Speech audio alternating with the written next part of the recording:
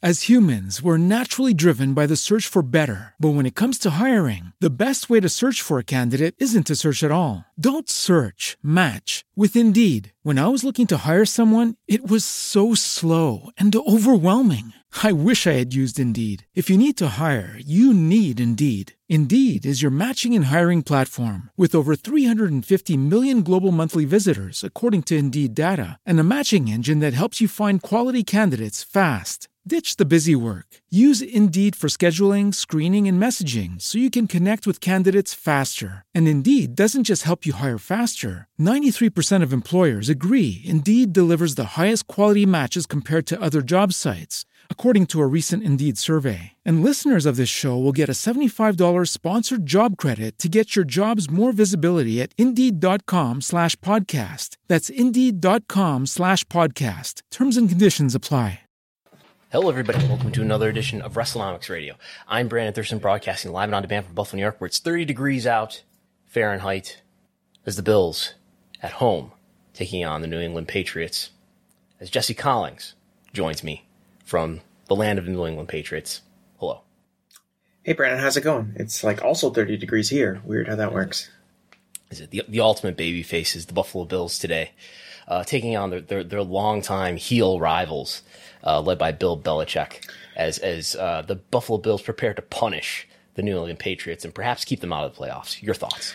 I think you can make the argument that obviously the Bills should go over because they have the momentum, right? The babyface momentum. But wouldn't it be more interesting if you could get like a little more heat out of this? Like maybe like everyone wants the Bills to win. So if they don't win and the heel Patriots go over, you can maybe do a rematch later, maybe like in the AFC Championship game, where you finally, that's when you really want to see them get their revenge, because just when you know, the fans were denied their revenge. Couldn't you make an argument that the booker should decide that? And I mean, in the spirit of Vince McMahon making his return to WWE this week, the Bills are at home, so it would be fitting if they lost in their hometown. Yeah, like they get the big entrance. Maybe they have like Mr. Hamlin give like a little video message at the start of the game that they show on the Jumbotron, and like so the fans feel good. But then you beat them to get more heat on the Patriots. Because frankly, let's be honest, Brandon, the Patriots could use a little bit more heat. They've not really met as strong heels as they once were. Mm-hmm. So that's where Chris Gullo is today. He's at the stadium as the Patriots are in the hunt, according to the NFL.com's playoff picture. But we've had big news this week in the world of professional wrestling with the return of Vince McMahon. We did this is the hard copy. This was on the lower half of the front page of the Wall Street Journal. I believe this was on Friday as I was going to Wegmans and I looked at the newsstand.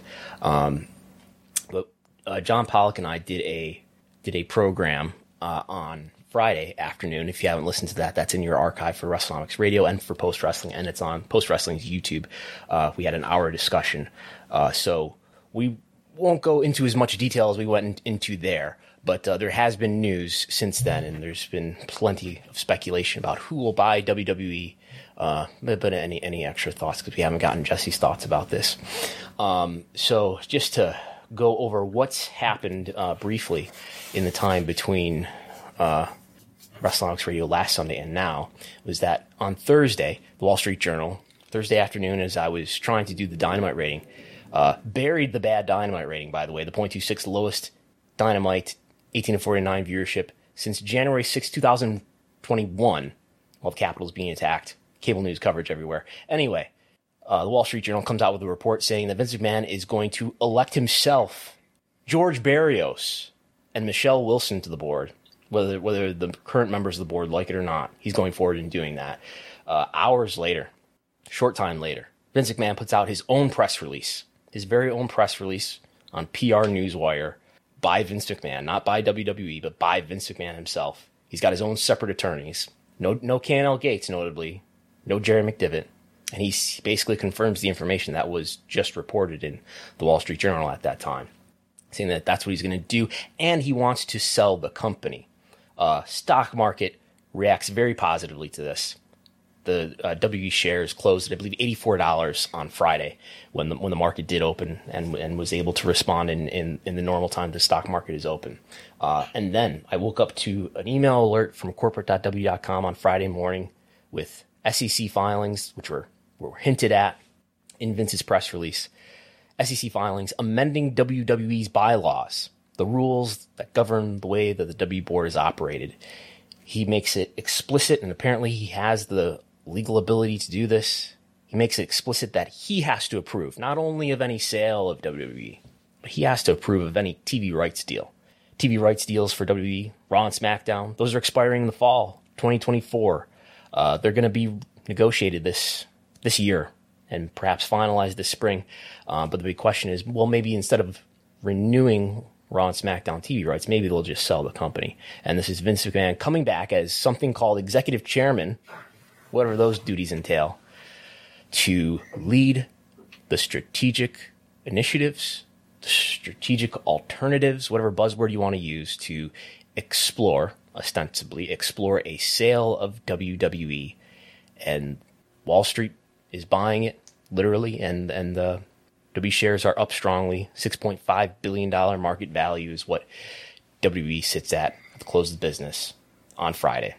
So, positive news for the stock. We've gone through a number of board of directors changes as well, which I will show for people watching on YouTube here. Here was the board in the innocent days of spring 2022, when little did we know WWE's board was quietly investigating emails that they'd received from a friend of a former paralegal who used to work for WWE, who alleges sexual misconduct related to Vince McMahon and John Laurinaitis. Anyway, this was the board. If you're watching on YouTube, this is Vince McMahon, Stephanie McMahon, Nick Khan, Paul Levesque, Jeffrey Speed, Erica Nardini, Steve Payman, Manjit Singh, Steve Koonin, Ignacio Laud, Connor Schell, Alan Wexler. And once the scandal broke, Vince eventually left the board. Connor Schell in July left the board. Erica Nardini, the Barstool Sports CEO, left the board in September. They were replaced, so Nardini and Schell were replaced by two new members of the board of directors, Michelle McKenna, who's the former NFL CIO, Joel Lyons Dillon, a former executive with the 3D printing company X1. And Stephanie McMahon was made the new chairwoman. Vince is gone. Vince's career is over. I did a big documentary chronicling the end of Vince McMahon's run with WWE. But then Vince McMahon comes back. He has to remove 3 members to put himself, Barrios, and Wilson back on the board. I was wondering if he was going to end up removing Stephanie, Paul, and Nick, but it's not that dramatic. He's removing Jeffrey Speed, Alan Wexler, Joel and Lyons Dillon. So very, very short term on the board for Joel and Lyons Dillon. And he replaces the returning. This is so, it's as if this story is being written for WrestleNomics directly. The return of George Barrios to the WWE board. The return of Michelle Wilson to the WWE board. For people who may not be familiar. Yes. Where would you rank George Barrios' return as far as like surprise returns in wrestling?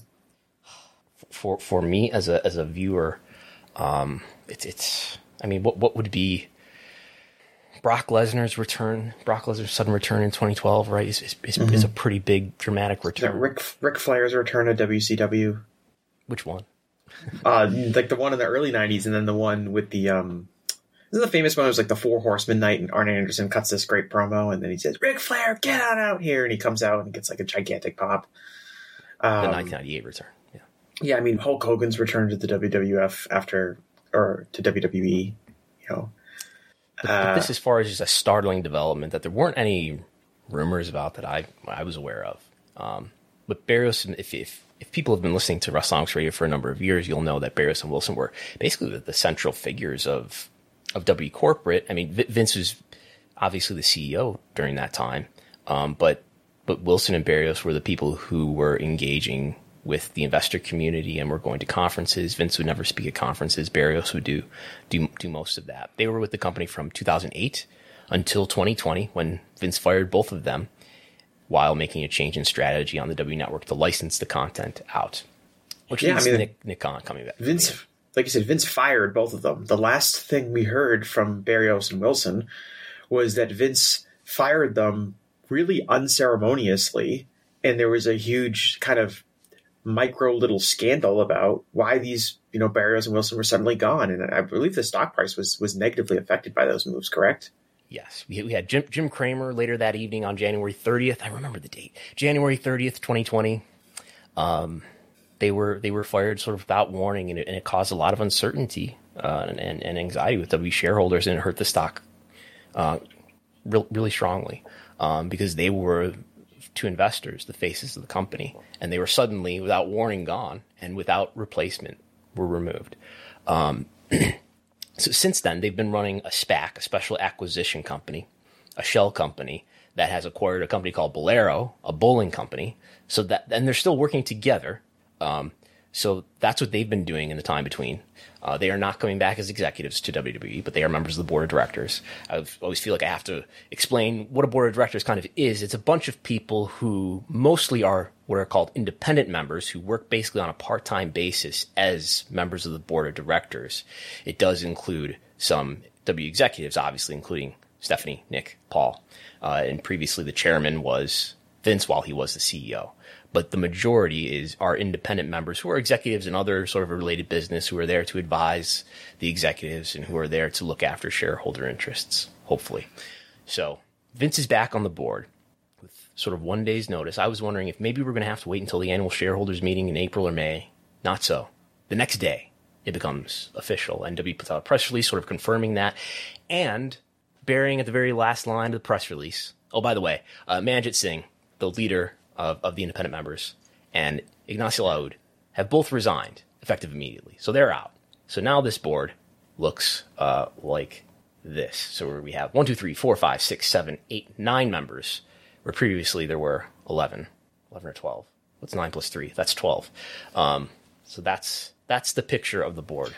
So let's go over two things real quick. The first being, why do we think Lahoud and Manjit Singh left? Why do you think they left the board right now? I'm sure they just had they loved their time on the board. They just had other projects that they wanted to focus on more directly. Is probably that happened to come up right at the same time as Vince's return. Yeah, I mean, so similarly, it's easy. Connor Shell resigned from the board in July. It's just because he had a new venture happening with what's his name? Chernin, Peter Chernin. Is that his name? Yeah, the North Company. He did have a new project coming up. Not sure why Eric Nardini resigned in September, but perhaps only innocent reasons. Right. But we can speculate, right, and think that Manjit Singh and Ignace Lahoud's resignations from the board are related to Vince's return. I would be surprised if they were not, considering the timing, considering Manjit Singh's position. I know little about him other than what we see in documents, in that he was the lead independent member of the board. He was the lead independent member involved in the investigation that happened over the summer into the alleged misconduct against Vince McMahon, the allegations of misconduct against Vince McMahon and John Laurinaitis. So the timing of him resigning as soon as Vince comes back is very conspicuous. And I think it's safe to assume that the reason Wilson and Barrios were picked by Vince to come back was because we believe that they're very loyal to Vince, even though he fired them a few years ago. But I suppose, and like from an investor's perspective, they make a lot of sense. They're very qualified. Who knows the company more than those two? They were co-presidents for a long time. And they were on the board previously as well. So this is not even a new position for them. Right. But if we're looking at it from like a pure power dynamic for Vince, he's not only are they reducing members of the board, but he's also shoring up in the remaining members as valuable allies. Yes. The big question, of course, is where do the three executive members of the board, Stephanie, Paul Levesque, and Nick Khan, where do they fit into Vince's how big of an ally are they to Vince? Are they Vince's enemies now? Who was responsible for kind of giving Vince the so-called bad advice that he allegedly got from people close to him, which led to his, resignation / retirement from WWE in the first place? I think all of that is very interesting. That now we have way less members on the board, and the people at least being brought into the board are people that we believe are going to be on the same team as Vince. Yeah, it doesn't stand to reason that Vince would be bringing them back to the board unless they were, agreeable to whatever Vince wants to do. Can I ask like a general question about this whole thing? Yeah. Do you believe that Vince McMahon wants to sell WWE? Do you believe that's an earnest plan that he has developed? I've been debating like how to judge this whole thing over the last couple of days, because I felt, I've asked around to a lot of people who understand the business and understand the law a lot better than I do, who said, I don't know, I think Vince will never come back. That would be a ridiculous notion. That's not going to happen. Even though maybe my instincts would tell me that this is Vince McMahon, who's going to do anything to stay in a position and get into a position of power. I think, and we'll get into the possible suitors, but I think, does Vince honestly want to sell the company? I don't know. I think he probably views it as a thing that he has to play here, a thing that he has to say he's willing to do. Maybe he's willing to do it even in certain circumstances, if it means he's able to return to a place of power, and it's done with reassurance to shareholders. Shareholders are apparently happy about it because the market value of the stock has gone up tremendously in the last 48 hours or so. I guess we're talking on Sunday, since Thursday. But I think it's largely strategy, and I think he wants to return to a position of power. I think he wants to stay in a position of power for as long as he's healthy, and he'll bear whatever costs are needed to maintain that. Right. This is means to an end for Vince, which is he sees a potential sale as his way to get back into power.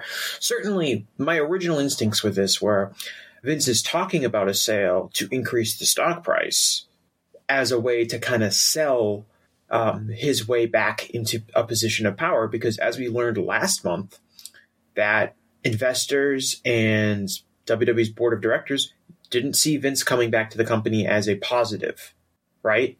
We were basically told that the company, people do not believe that Vince McMahon returning to the company would be positive for the financial outlook of the company. However, if Vince is saying, I'm coming back, but only to help sell the company, that changes the dynamic a bit, because now Vince is, if Vince is going to come back and sell the company, that's good for investors. Therefore, we can now stomach or tolerate this return. Now, there's also the possibility that could he find a buyer who would be willing to make a deal with him to allow him to remain in power, and that's part of the sale, which is, okay, we'll sell the company to you, and I'm now executive for life, or whatever term he wants to use. It all seems like this is part of a plan to insulate himself and ensure that this can never happen to him again. He can never be ousted, without his consents ever again from WWE. So to look briefly, so the December 13th article from the Wall Street Journal was the first news that we got that Vince was looking to make a comeback to WWE. That was December 13th. The stock was already on a negative slope at that point. I think just readjusting from too much hype that WWE was going to sell and was going to sell sooner rather than later.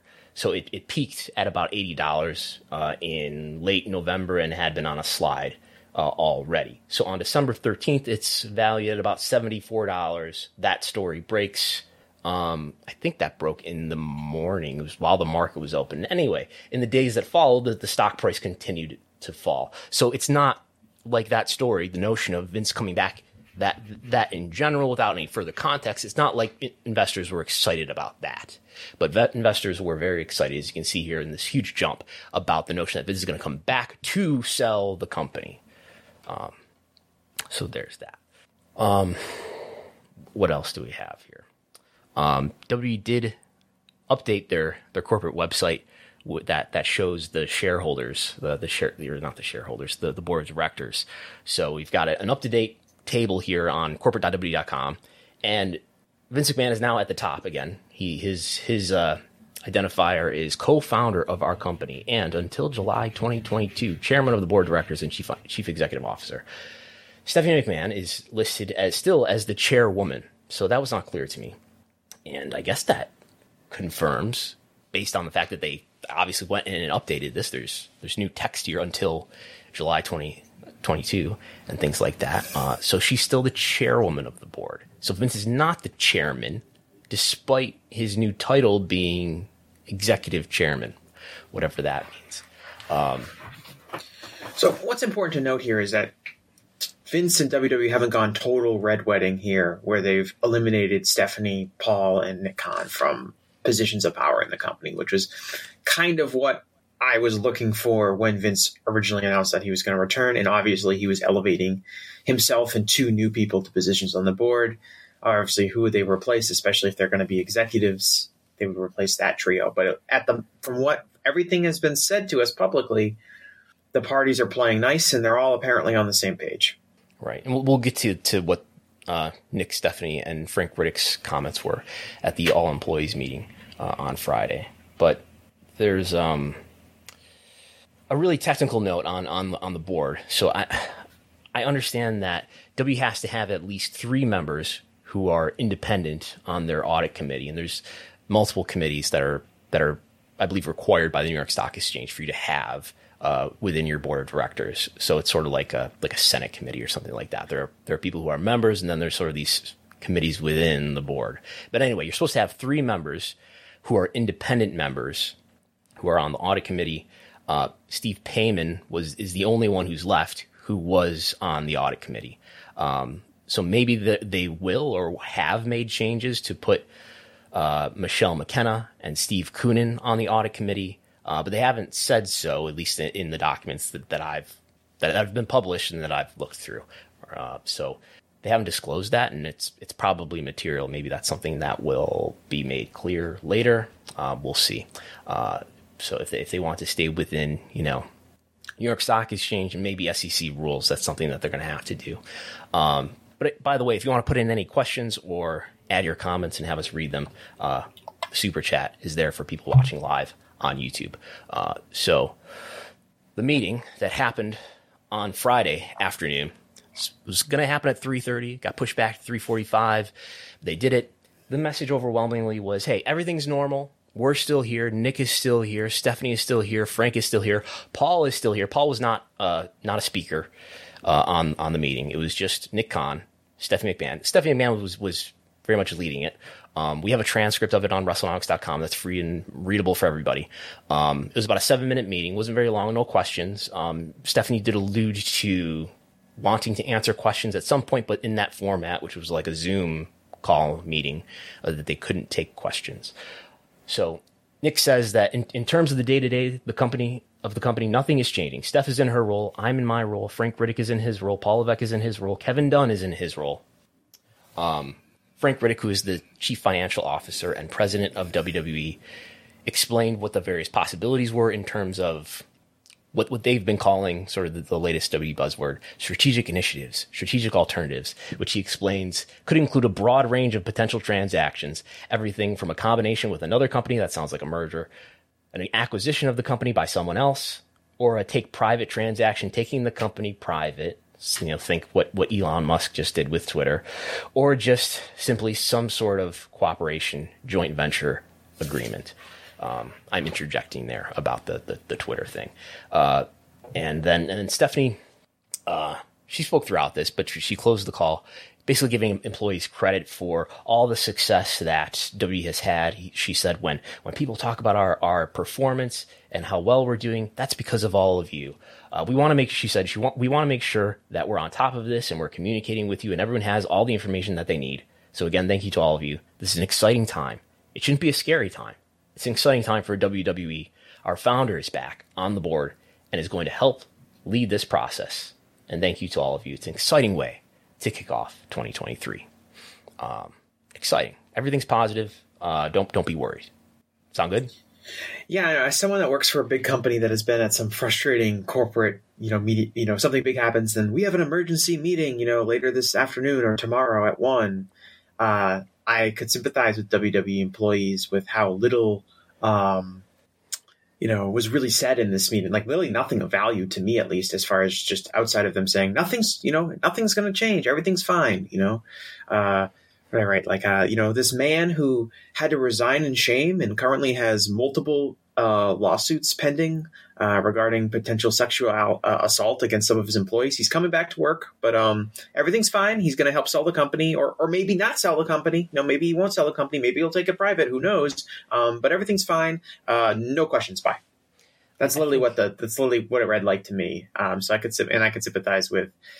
From what I could tell, I read what Dave Meltzer wrote in the Wrestling Observer newsletter this week. I read Sean Ross Sapp's report about kind of, direct quotes he was getting from, WWE employees. All of them seemed very, concerned and had a lot of questions about what was going on. And the fact that apparently they weren't allowed to ask questions in this big, all hands on deck meeting is very frustrating. And I can sympathize with them for sure.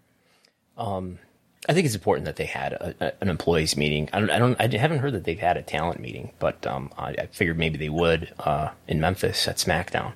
But it's important that they had some sort of statement to employees, and at least they went out there and said, "Hey, look, we're still in our positions. It's not as if Vince has removed us." That was made clear. But it rings hollow to hear Stephanie say that it's an exciting time, not a scary time. When if this is such a great opportunity, then why did the board say that? You say unanimously. The board includes Stephanie, Nick, and Paul. Why did the board unanimously agree, if this is such a good thing, that Vince shouldn't come back? If this is such a good thing, why did Manjit Singh and Ganassi Laoud resign as soon as he came back to the board? Those three executives, at least Riddick, Stephanie McMahon, and Nick Khan, I get the impression that they're sort of accepting that this is what he's able to do, and we have no choice but to go along with it. Right. They have to play it like this because Vince has now, convincingly flexed his power as basically being able to bowl around and do whatever he wants. So, showing any form of public resistance to that doesn't benefit them at all. It doesn't benefit, even if let's go full throttle and say Vince Vince is running creative. Vince is now in charge of everything again. It's still, if I'm Paul Levesque, my best course of action is probably just to grit my teeth and take a step back and wait for the next development to happen in Vince's life. It doesn't really behoove any of these people, maybe potentially Nick Khan, because his career could take him somewhere else in a way that I don't think Stephanie's or Triple H's could. It doesn't behoove those people to burn this bridge and to go full on major enemy of Vince publicly. Unless they get fired by Vince, which doesn't seem like it's going to happen, at least right now. Yeah, the biggest question to fans will be, and to talent, will be, is Vince going to get involved in creative? And Sean Ross Sapp tweeted on Friday afternoon that the creative process is not supposed to change with Vince McMahon back in the company. WWE tells Fightful Select directly and specifically. So Sean Ross Sapp getting I don't know if you call that a comment, but getting a message on the record there that WWE says that he's not going to be back in creative. That is not what they said. They said the creative process is not supposed to change with Vince McMahon back in the company. Was Vince McMahon playing a role in creative before he returned to the company? Is a major question that I have. I don't think I know everyone tells me that he wasn't, and I'm not even going to say that I believe 100% that he was, but I watch those shows and I think, this is still being written for Vince in certain ways. I mean, he is Paul Levesque's father-in-law, so it's very possible that they were having conversations about their work. And Paul Levesque has admitted, at least on the record with the interview, I think with Ariel Helwani for BT Sport, that he has gone to Vince for advice on on certain decisions. So it's very possible. But I mean, do you believe that Vince is not going to be back in charge of creative? Because I believe he is.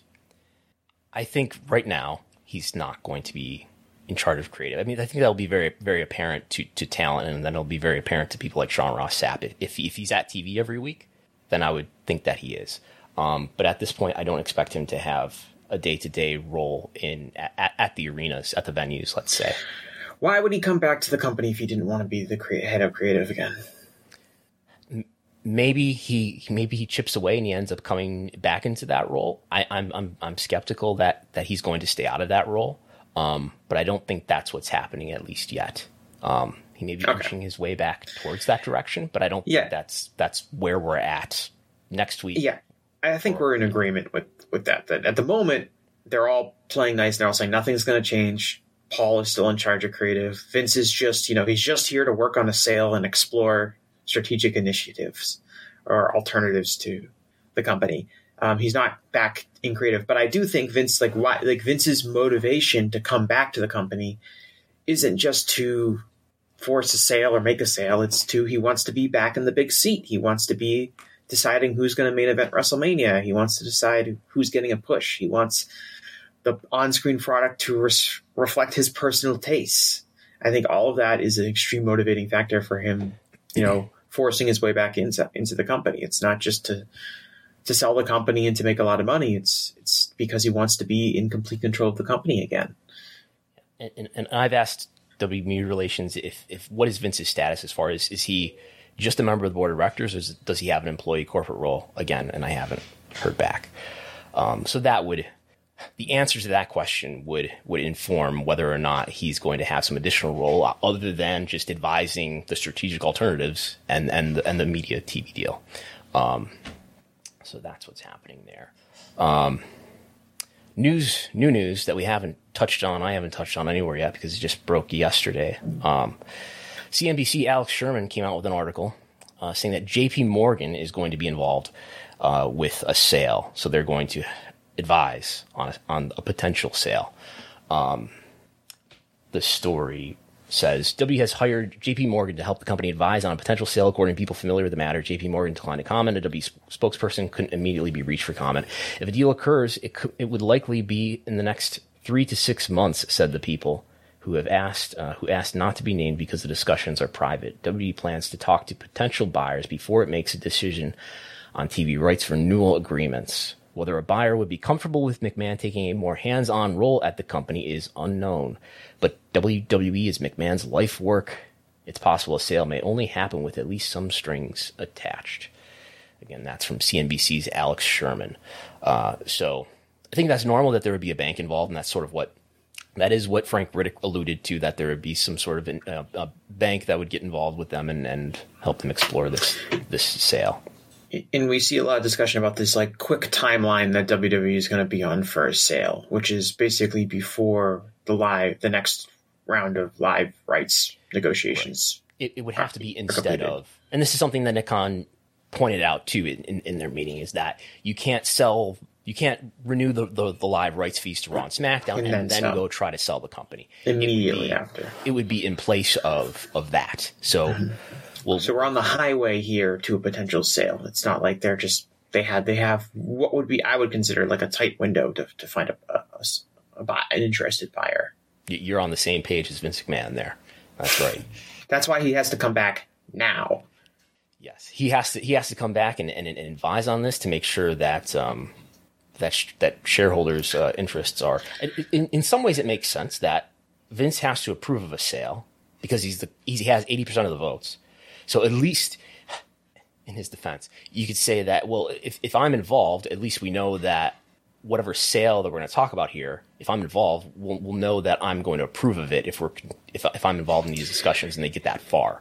He has to be involved. He has to be a decision maker. That's what he said in the PR release in the letter, right? He said that if he's not involved, he's not going to sign off on any of these deals. Right. So MJF summarized the potential buyers, strangely in the exact order that CNBC's article did, saying that he feels like he doesn't talk enough about how much he loves Comcast, Fox, Disney, Warner Brothers Discovery, Netflix, Amazon, Endeavor, and Liberty Media. Those are the companies that CNBC lists as potential buyers. Comcast, which is the parent company of NBC Universal, which is the parent company of the USA Network, which is the parent company of Peacock.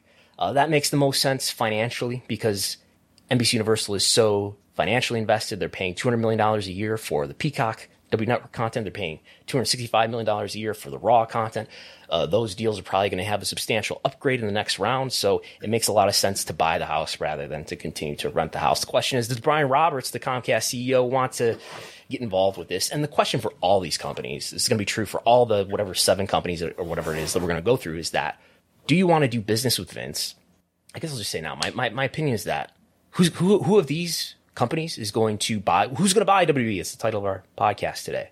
Who is Vince McMahon going to agree to sell the company to? I think the answer to that question is who's going to agree to allow Vince McMahon to either preserve or improve his position of power in the company. I think that's the answer to the question. And if the answer to that question is nobody, then they're not going to sell. That's my read on the situation. So now we'll go through the potential suitors. And we have, I think this will be viewable for people watching on YouTube. I'm not going to speak through a bunch of numbers here, but it's important to think about what the market cap, what the value of these companies are, because it changes the dynamics of the possible transactions. Smaller company, if we're talking about a company that's closer to the size of WWE, probably more likely talking about a merger. If we're talking about a bigger company, a way bigger company like Comcast, we're probably talking about an acquisition. And what was also going to play into that is how much cash these companies have. For example, all right, we'll say this number. Comcast has about $5.7 billion in cash on hand, I believe, as of their latest earnings report.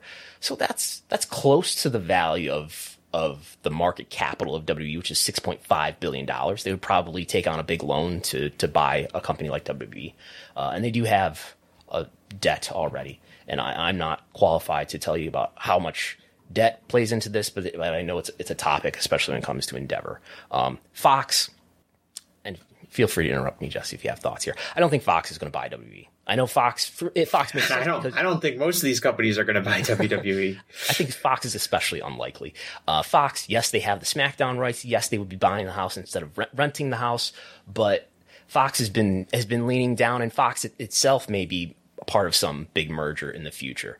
So I don't think they're in the mode of taking on a $6 or $7 billion or more valuable asset like WWE would be. The Walt Disney Company.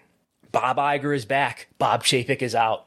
Is Disney going to buy WWE and maybe put it into the ESPN universe? I guess that would make sense. Maybe there's IP business that they could do with their theme parks and with who knows what else. Nick Khan's dream, right? You can go on to WWE. We can go to Disney's Hollywood Studios, and we can go to WWE Land, and we can do some really expensive immersive dark ride where we're get the experience of a WWE superstar.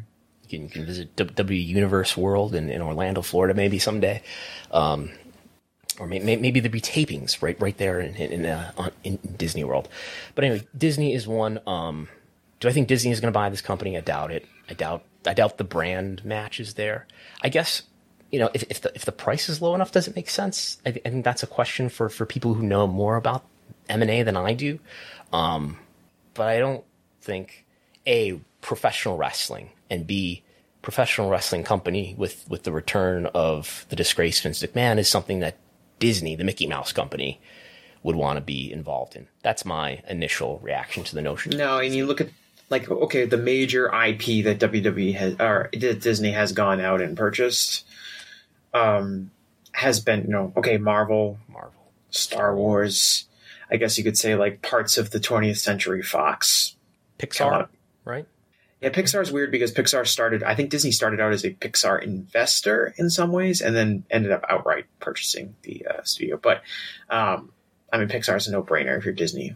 But all these fit a certain type of umbrella that I don't know if WWE fits. I think out of all of the ones that are listed here, I think there's 2 or 3 that WWE kind of makes sense to be purchased by, not only from a content standpoint, but kind of what kind of businesses these big companies are already in.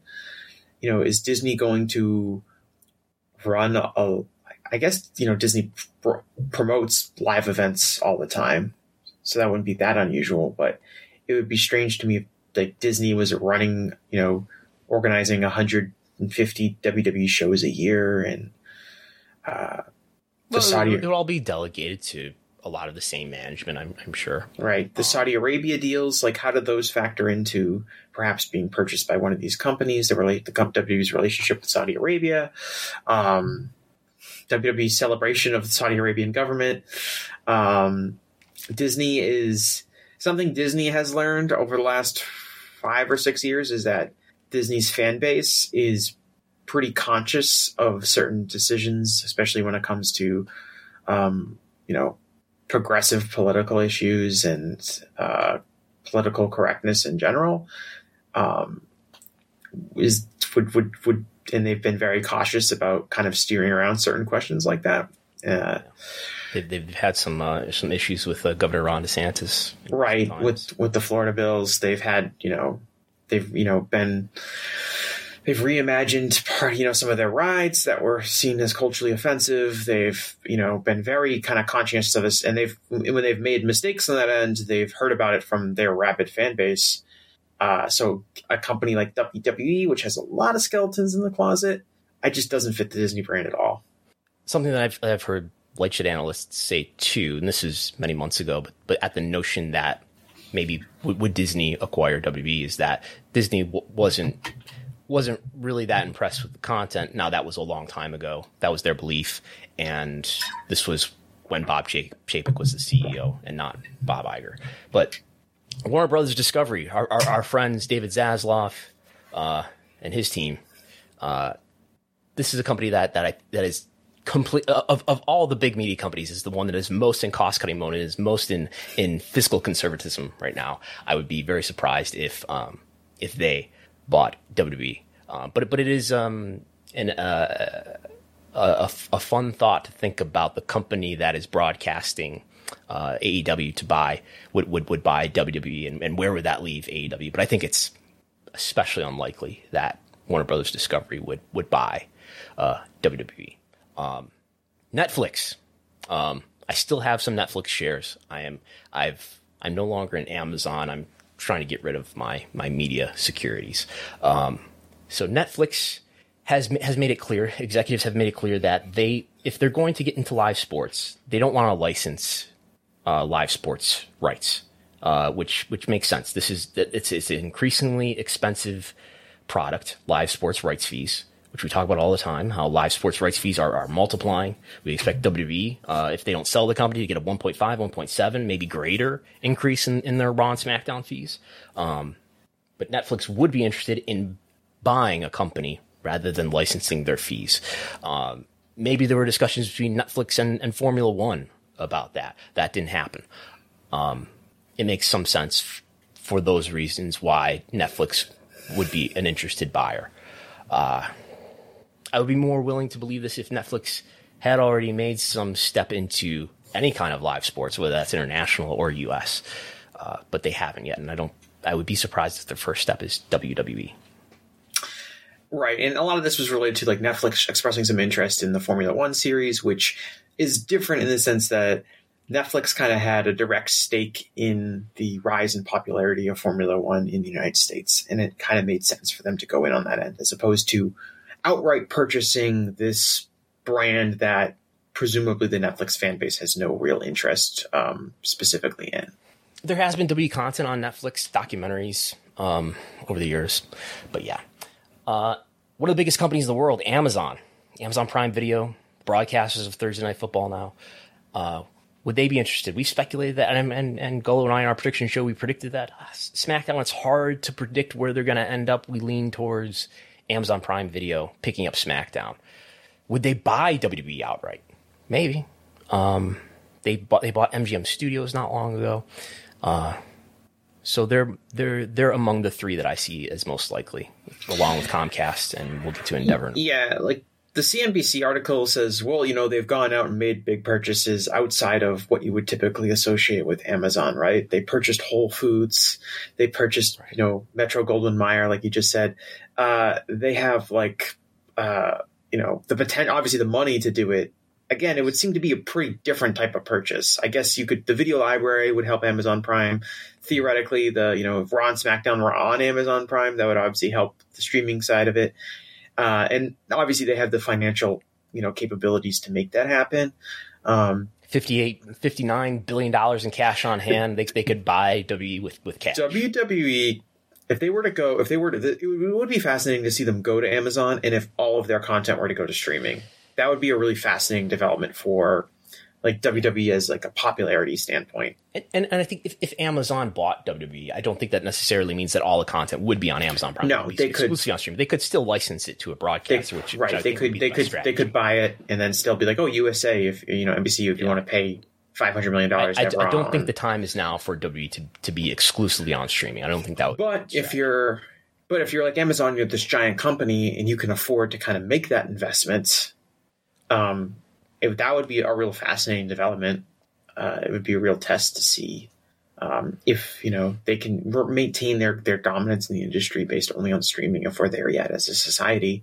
Have you seen any of like the end of the year kind of summaries of Thursday Night Football on Amazon Prime and kind of the data compared to last season's of Thursday Night Football? I haven't looked closely at Thursday Night Football ratings since the middle of the season, but I've made the point that if you look at 1849, I know the total viewership is way behind the other primetime NFL telecasts, but if you look at the 1849, 1834, all that stuff is now on Showbuzz, at least for after the first 4 weeks or so. Anyway, the younger demos are pretty comparable for Prime Video games versus Monday Night Football versus Sunday Night Football. So this is from John Orrand. Do you know how to say his name? John Arad. Yeah. John Arad of Sports Business Journal, and he has. John Arad. Jarek, you just told me the wrong way to pronounce it. That's how Chris Russo says it. All right. Anyway, Thursday Night Football so this year it was at 9.6 million viewers on Amazon. Last year, when it was on Fox NFL Network and Amazon, it was 16.2 million viewers. So that's a 41% drop in total viewers. 18 to 49 is fared much better. And in fact, in 18 to 34 viewers, it was up 11%. So, and then Endeavor is the parent company of UFC. Endeavor is run by Ari Emanuel, the famous sports agent who's probably friendly with Nick Khan.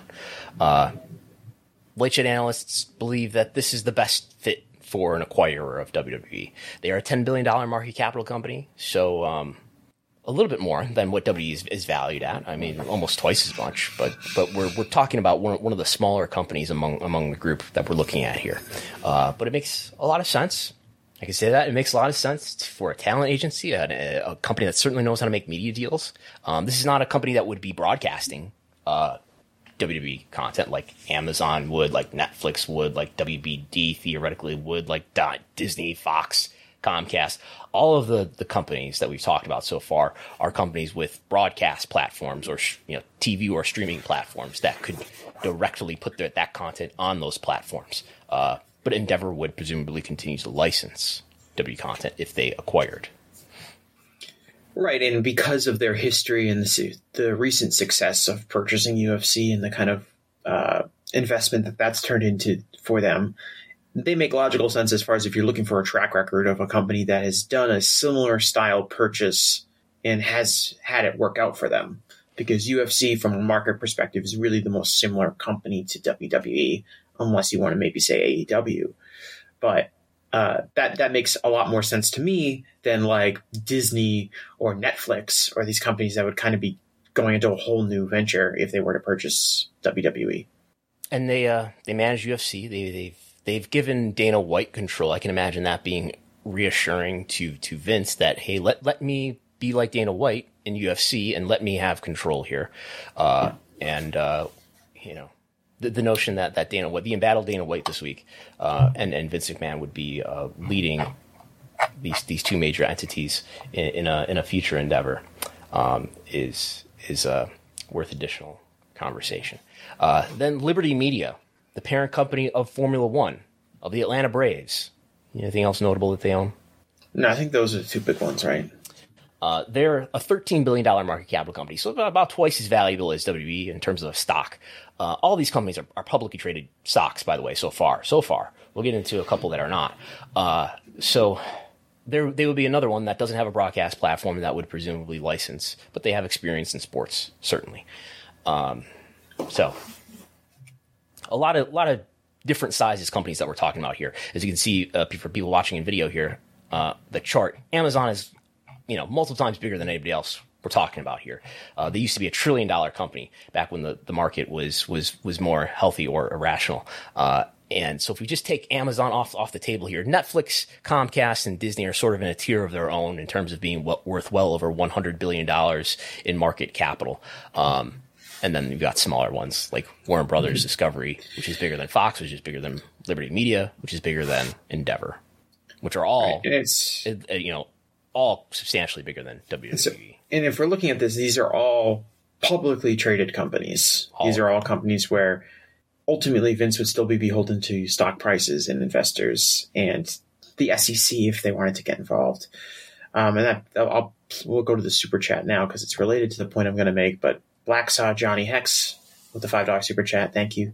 Says, what if Vince found funding to take it private again? Are there suitors out there that would help Vince potentially take the company private? Not him buying all of the stock back, because I don't think Vince possesses the personal wealth to do that, no. But a way for Vince to potentially take the company private again, which ultimately would give him kind of more control over the company because he wouldn't be beholden to investors or SEC restrictions or things like that. That's possible, and that's something that Frank Riddick named as a possible outcome. Maybe that's something that could happen, and as you mentioned, I agree that you would need a lot of other investors to work along with you. One group that I haven't included here is it Red Capital, the Dwayne Johnson and Danny Garcia group that has bought the XFL. Maybe that's a potential bidder also. Well, there is one notable group that's not included on this chart, because I see on your market capitalization chart, I think it might be helpful to add the entire GDP of the Kingdom of Saudi Arabia as a potential purchaser. Front Office Sports reported yesterday, or Friday, very recently, that Saudi Arabia's public investment fund is emerging as a possible bidder for WWE if the promotion puts itself up for sale, sources told Front Office Sports. The public investment fund controls about $620 billion in assets, like 100 times the value of WWE's stock. Vince McMahon's sports entertainment company could be the next possible step in its global sports expansion. WWE has a deep history with Saudi Arabia holding its crown jewel, WWE Live, and Greatest Royal Rumble events there in recent years. WWE has a 10-year agreement to hold 2 live events per year in the kingdom. The deal is worth $100 million a year to WWE, according to WrestleNomics. In the same way they did with Live, there's an unlimited facet of dollars there, Lightshed Partners analyst Brandon Ross told Front Office Sports. The Saudis are already a decent part of the profitability of the company just on those 2 Saudi-based WWE events alone. They're trying to be relevant in the entertainment world. The Saudi government also owns Newcastle United, the Premier League team. So it's something that we should consider as possible. Right, so they're getting more involved in sports around the globe, and this would fit kind of what they're going for, especially because they're trying, like as Brandon Ross said, longtime friend of the podcast, Brandon Ross, they're trying to be relevant in the entertainment world. I mean, this would be truly fascinating from a television perspective. You know, Live Golf has struggled to get television deals, and part of that is related to being a vehicle for the Saudi Arabian government. What would this do to WWE's brand value if they were owned, like Live Golf is owned, and they have their own brand issues, if they were owned by the Saudi Public Investment Fund? Right. What would the women's division in WWE look like? Well, I think there would still be a women's division. Somebody brought up to me, what would happen to Sami Zayn if Sami Zayn has not been allowed to participate in the events in Saudi Arabia since this deal has started? I would imagine, this would be my expectations, that the company would still operate with similar leadership that it has now, independently in the United States. It's not like they would shut down the women's division or fire all the women and fire Sami Zayn. But I think you'd see Saudi events maybe more often in the country. WrestleMania in Saudi Arabia, in Riyadh, for sure. Bring the tourists in. Yeah, wow. The place where magical things happen. WWE's media and it's WWE's relationship. And it's a bidder that I could see being more tolerant of whatever problems or whatever additional stories may come to light surrounding Vince McMahon. Right. That's kind of like the logical thing to say would be that this would be an entity that wouldn't really have presumably wouldn't have any problems with Vince McMahon running the company still. It might be, if Vince is friendly with the Saudi Arabian government, which we believe he is, he has maybe feuded with them in the past, but would be a way for Vince to take the company private and also, instill him in power in an organization that trusts him to run things, which I think is really important to look at as far as what Vince would be interested in a sale, which would be selling to a company that would want him in charge. And I think the Saudi Arabian government might be one of those entities. Another private company, the former employer of Nick Khan, creative artist agency, sort of like Endeavor's big talent agency. They in June, they acquired another, I believe this is a talent agency called ICM Partners for $750 billion. This is I think I have the slide up here too, but this is an article from Variety from June 28th detailing their acquisition of ICM Partners. So they've become a bigger company. They're not a publicly traded company, so we don't know as much about what their financial situation is. But that's another possibility, and certainly one I'm sure Nick Khan could easily pick up the phone and start to discuss if he wanted to.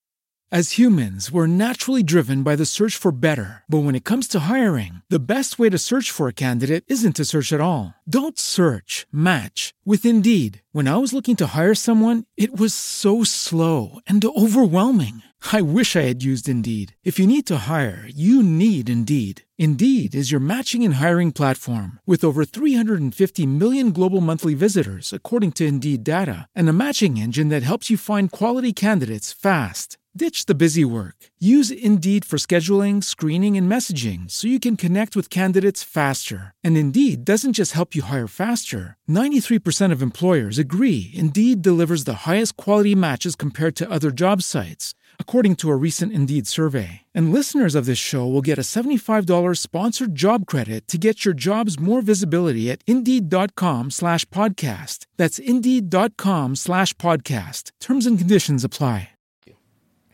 So those are all of them. Am I leaving any out that you or anybody else wants to bring up? I mean, Twitter likes the idea of the Khan family buying WWE. I don't see that as reasonable or feasible, but I guess they would have the money, but I don't think that's going to happen. If I'm Tony, like, why would you do that? Like, that's my question I'll ask anybody. And people will say, like, oh, you can own, buy out your biggest competition or own their video library, or just like how WWE bought WCW or all these things. And it's like Tony and the Khan family themselves have constructed their own wrestling company that has proven to be successful through its first few years. Why would they just want to buy WWE? Wouldn't they be better off? Wouldn't Tony find greater satisfaction in building up this company that he started from scratch, as opposed to just purchasing WWE and, leveraging your wealth, or maybe leading an investment party? Now, what would be more realistic to me than the Khan family buying WWE, if you want to entertain this fantasy of Tony Khan running WWE, would be perhaps a third-party company or one of these big organizations that we just talked about that has the wealth to purchase WWE and maybe has an interest in buying WWE. They buy the company, but then they look at the management structure and say, we don't want any McMahons involved at all. At which point Vince says, no, I'm out. Yeah, right, which is, again, this is totally unrealistic, but Tony Khan would be the person you would look at and say, at least this is someone who has experience running a wrestling company before and is not tied to the McMahon family, so we feel more comfortable with them in charge. But again, seems very, very, very, very unrealistic and only funny from a pure meme perspective. Yes. Tony Khan seemed to be celebratory about the news that came out at the end of the week with some tweets. Tony, I know the Dynamite rating was disappointing, but it's a pretty big week for Tony as far as the Jaguars won the division, did they not? The Jaguars made the playoffs last night. They won the AFC South. Fulham is. Is there any winning team in the AFC South? Is that one of the divisions? They're 9. I believe the Jaguars are 9-8. So their win last night put them over the hump to be like more like I guess the hump of respectability from a record standpoint, and not like when the Seahawks were 7-9 and won the NFC West, but Jaguars riding high. Fulham having their best season in like 15 years. They're riding high. His competition seems to be imploding from a management perspective. It's a good week for Tony. is this good news for AEW? Is a question that I've been asked by a few people in the last few days. If you assume that like Vince being ousted and Triple H coming in charge was bad news for Tony, then yeah, this would have to be considered a positive step. I don't think it hurts AEW. Do you? No. I think if again, we don't know how much Vince is actually going to be in charge. If my speculation turns out to be correct, and Vince is slowly working his way back into a creative capacity, then yeah, this would be a positive. If Vince cannot keep his hands out of creative, and he does get back involved in creative, it will be to the detriment of their brand perception with fans, at least some fans, and it will be to the detriment of the morale of at least some talent, and that will better allow AEW to attract fans and to attract talent, and that will be good for AEW. We'll see how it plays out, though. I just want to focus on two. And this is, it's easy to focus on talent and these big personalities, but for employees at WWE, just the uncertainty of not knowing what's going to happen next, and is there going to be a merger and acquisition? What happens when there's a big merger and acquisition in companies? It usually eventually results in a lot of layoffs. So I think that's creating a lot of uncertainty and anxiety within WWE's everyday employees. So that's one of the stories that you probably won't hear talked about a lot, because that's not all these known personalities who are on television. But that's an important thing for the more than 800 employees that WWE has. So I want to focus too on something else that WWE put in its filing here, showing that all these bylaw amendments that Vince made, they're very technical, but he writes in here that he has to approve. What does this say here? Nor the officers, yada yada. Material media contracting action he has to approve of as defined below, and that is defined as a material media contract action means X entering into, or Y, any material modification, amendment, extension, or renewal of, or similar action with respect to, in either case, any contract, action, or transaction involving the sale, licensing, distribution, or other transfer of material media broadcasting, whether by cable, satellite, broadcast television, or streaming, or other digital platform, or similar rights of the corporation of any subsidiaries. Anyway, Vince is writing in here what was not in here before, up to this point. I have to approve of any TV rights deal. You can't do a TV rights deal unless I say you can. And that is his mode of leverage. He's saying that he's willing to risk potential billions of dollars of television deals so he can get back in power, right? Yeah. This is, we all understood, I think, and all agree that yes, the shareholders, overwhelmingly the most powerful of whom is Vince McMahon, would have to approve of a company sale, company merger. But he doesn't have to approve of a TV rights deal.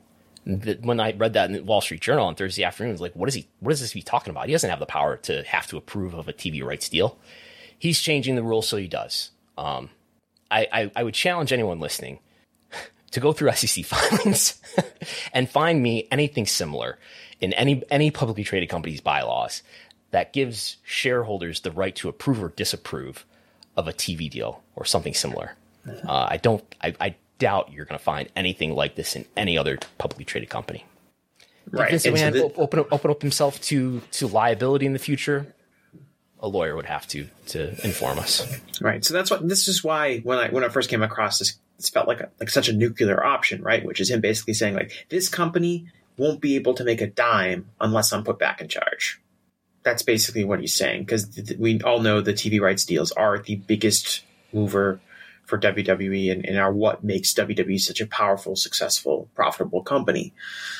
So the fact that he would risk that and basically use that as his leverage, that's how he was able to bully his way back into this position, even though it seems like the board of directors and certainly the existing power structure in WWE didn't want him back. Yeah. Okay. So what else have we got here as I click around?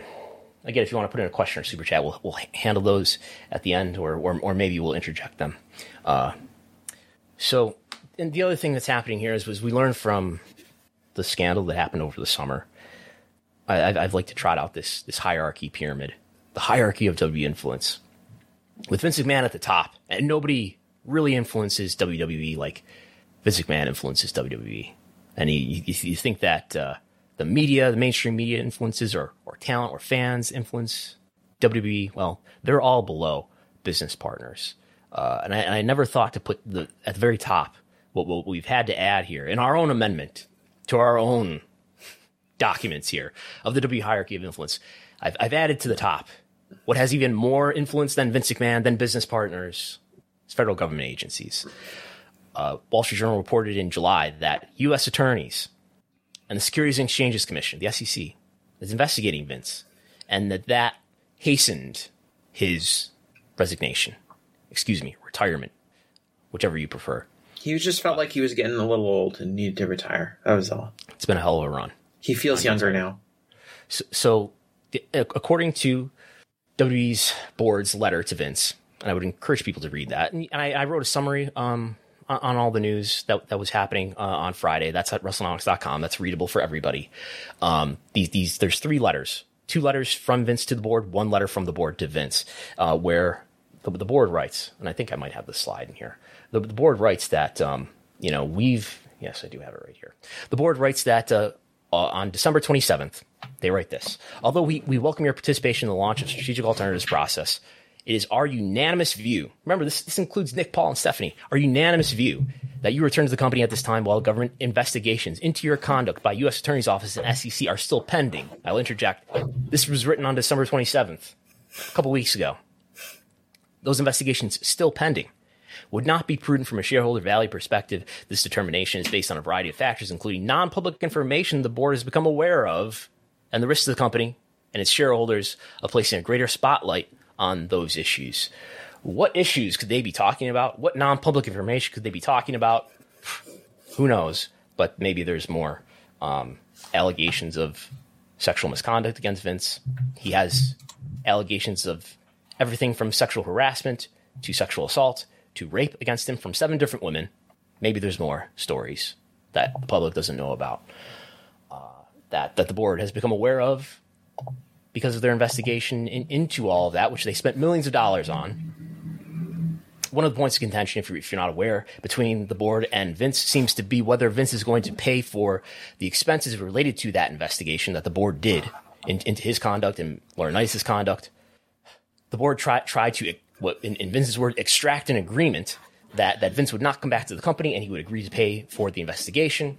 He said he's going to pay for the investigation in excess of whatever insurance doesn't cover. He said that, he didn't like that they were trying to extract an agreement from him and get him to agree that he would not come back to the company in exchange for WWE's board saying, we won't sue you if you agree to say you're going to not come back to the company and pay back these expenses. So none of that happened. They didn't agree to any of that. And then Vince, as we know, just the other day, just decided he's going to use his power and come back. So what obstacles could be put in the way of Vince upcoming? Maybe more allegations. Is that a really deterring obstacle? Maybe.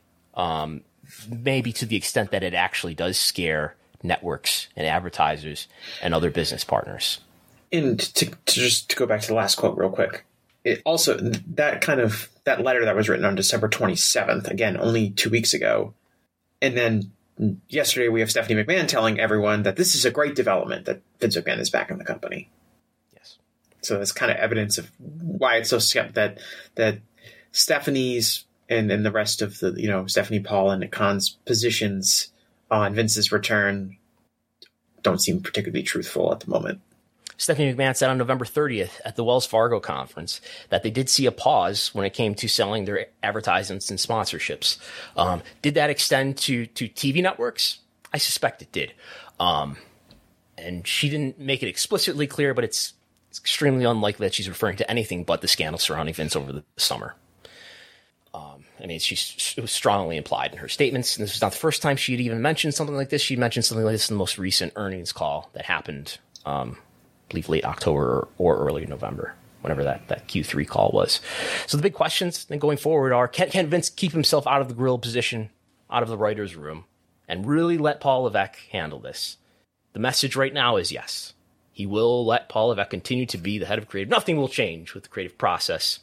People will be, fans online, I'm sure, will be combing through WWE content for signs of Vince's fingerprints on the programming more than ever going forward. So those are some of the big questions. Another big question, I think, is Nick Khan has a 5-year deal to be an executive with WWE, which started in 2020 when he came on. Does this make it more likely that Nick Khan is not going to stay with this company? I don't know if he would have anyway, because maybe he's a really sought-after executive that could go on to a bigger media company and into a big job. But I don't know. If I were him, I could imagine being uncomfortable with what's happening here, and maybe it would be more rewarding to work somewhere else when his contract is up. Yeah, I don't know what's inside his head. I don't know how he operates. Maybe he sees this all as just standard operating procedure and he's not bothered by it at all.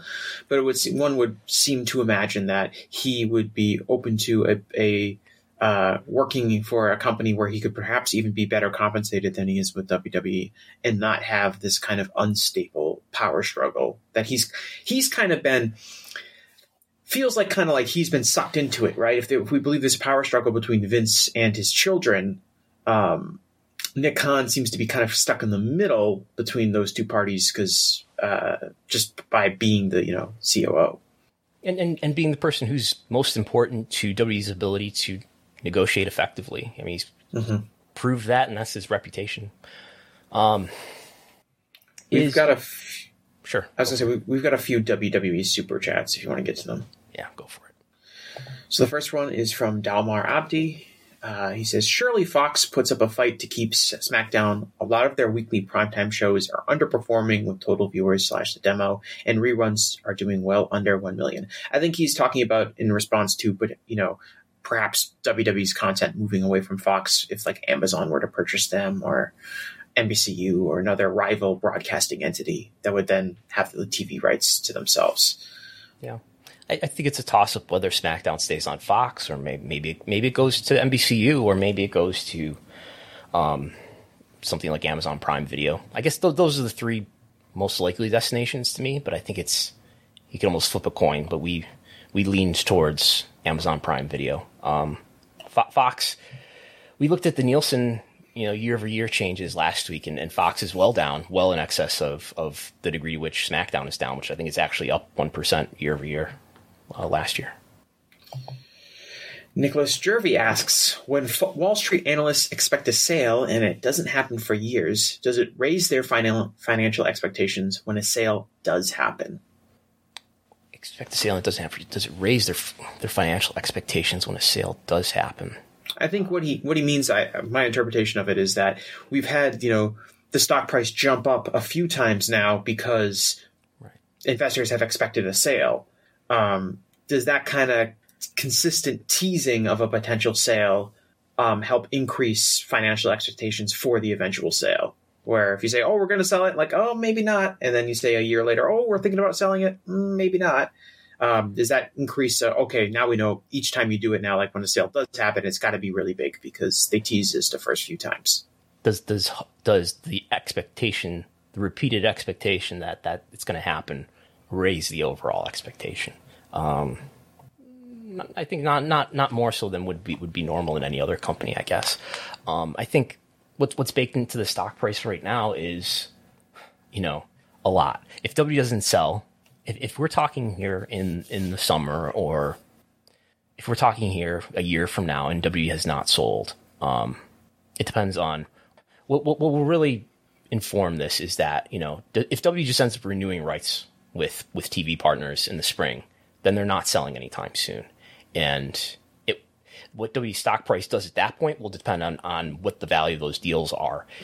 If they don't sell, let me put the stock chart on the screen. If W doesn't get like a way over 1.5x deal, the stock price is going to crash, right? Because what's baked into the stock price now is the notion that they're going to sell somewhere around $84 a share. If they get a 1.7x increase in their TV rights deal, which would be within the expectations if they don't sell the company, the stock price is probably going to go back down to $70 or something like that, $75. I don't know. I've written in estimates and based on the math that I've done in the big spreadsheet is that, the fair value of the stock, not including any M&A speculation, is that, about $75 seems like the right price to me. So we've got, $10 worth, and whatever that is a percentage worth of M&A speculation baked into this stock. If they only renew rights fees at the expected rate, the stock price corrects for that. And we'll go back down to 75 or something like that.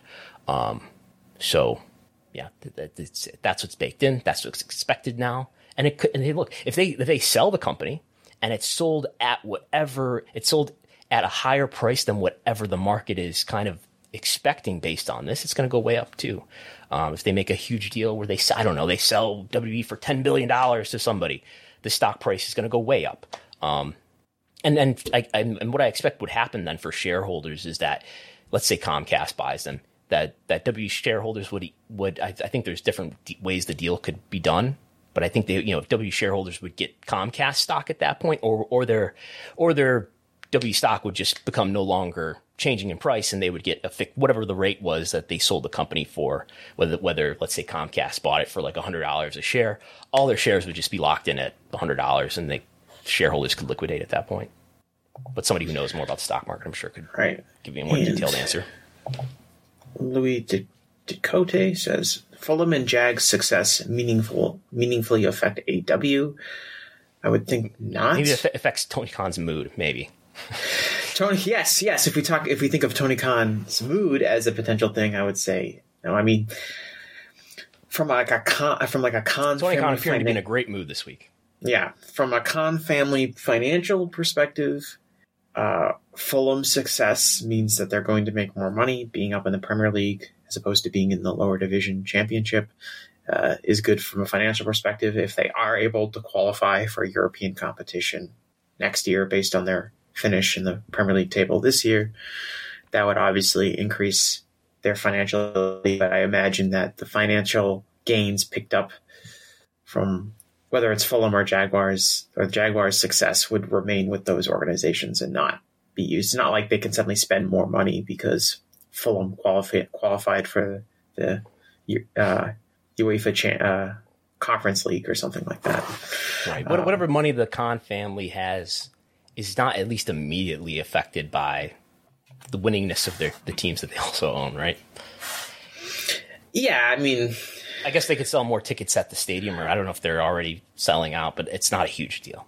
Yeah, I mean, so like from Tony, like it comes down to like, I think people see, okay, Tony's worth, Tony's family is worth billions and billions of dollars. Gives off the impression that AEW has some sort of like unlimited budget for things, which isn't the case. But so him making more money off of his athlete. According to Google, Shad Khan's net worth is $11.4 billion. Now, who knows how much of that is actually liquid? Right. Like, okay, could Shad Khan buy WWE? Yes. Would he have to sell the Jaguars to do it? Maybe. I mean, $11.4 billion may or may not be enough money. If you liquidated all of his assets, that may or may not be enough money to buy WWE. Yeah. So I don't know. Could the Khan family be part of an investment team to purchase WWE? Yes, that's more reasonable. And but would also the Khans, and with the Khans family's proven ability to run a professional organization, convince other investors to get involved. Yes. Got a few more super chats. Bobby Mean says, "Who do you think is the likely buyer, if there is one?"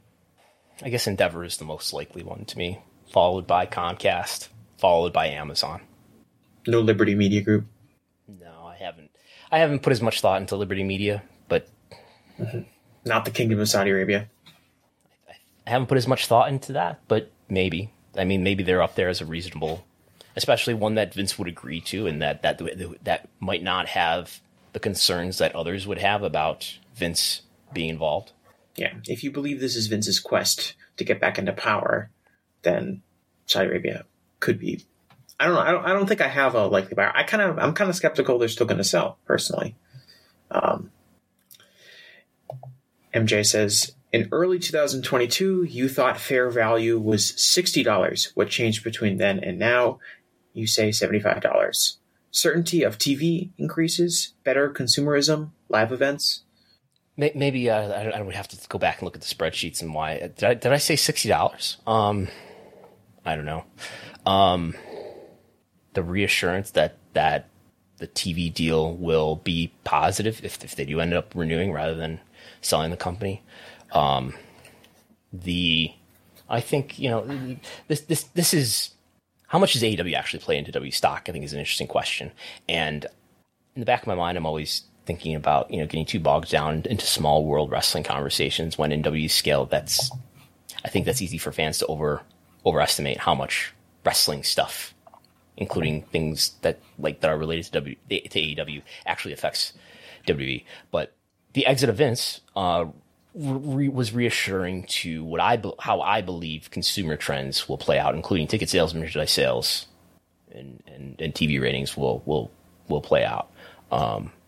I would have to go back, MJ, and look at my spreadsheet, what I was doing in early 2022. But yeah, last I looked at it, I think 75 probably is a good price. Do you think it was notable in any way, shape, or form that we don't have the final SmackDown numbers, but we have the kind of the fast nationals or whatever, the overnights? Fast affiliates. Yeah. The fast affiliates. And that it seems like the SmackDown rating was about in line with what previous shows have been doing. It's back down from doing the really big number for the John Cena tag team match from last week.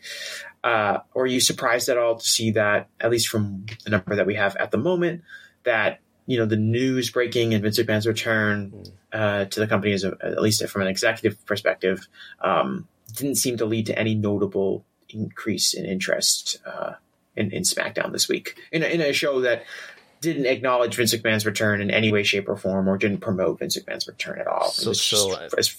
Yeah, for people watching in video, I'm circling with my mouse here. This is the show where Vince made an appearance 2 days after the Wall Street Journal report, the same day that he steps down on a temporary basis as CEO and chairman. And it did this big spike versus where it had been. I think it was going against a lot of NBA playoffs, so it was way down at its lowest levels of the year.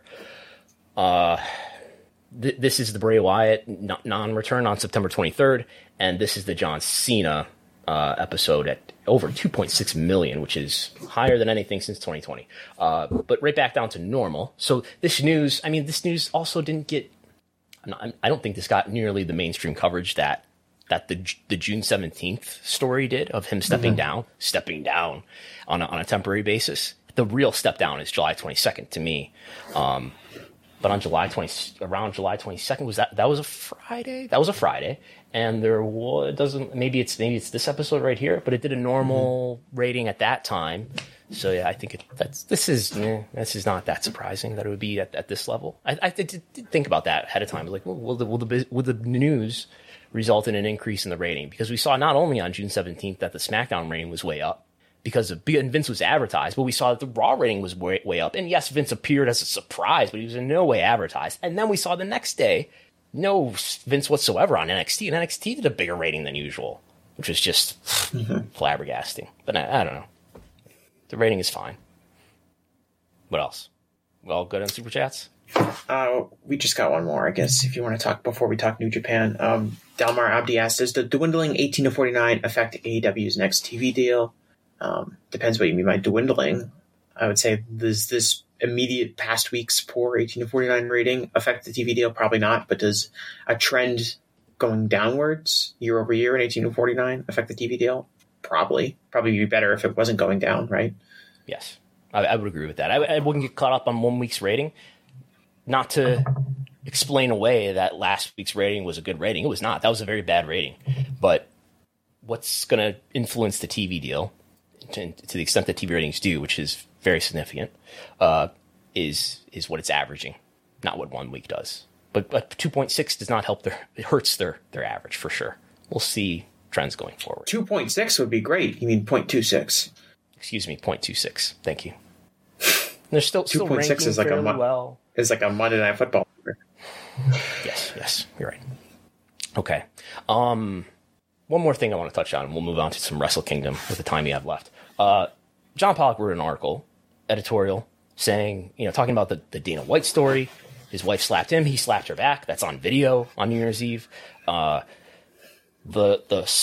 power slap show that's going to air after Dynamite was supposed to debut, I believe, this past Wednesday. It's been postponed to next week. I think I'm getting that right. But it's definitely been postponed 1 week later than when it was supposed to happen. There's questions around whether that show would ever see air.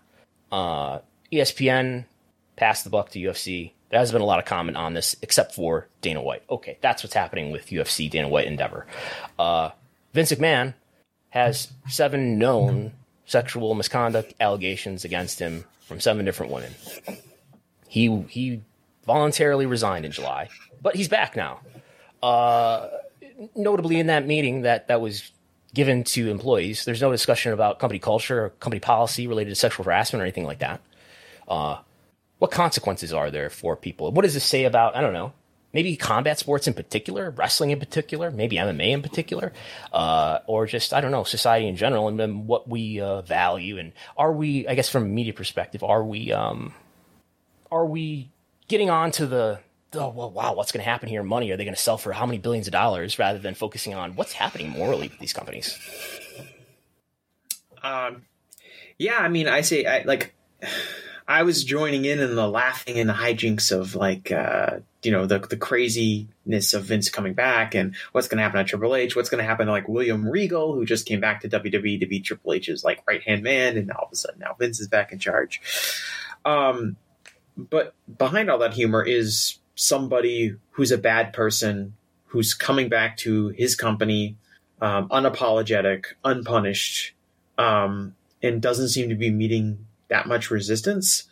And I kind of want to be clear on this, that the reality here is that Vince and Dana White, and I know less about the Dana White situation than the Vince situation, but both of them really, they're able to get away with this kind of behavior because of a largely compliant media and fan bases that have shown that they don't care at all about these kinds of transgressions.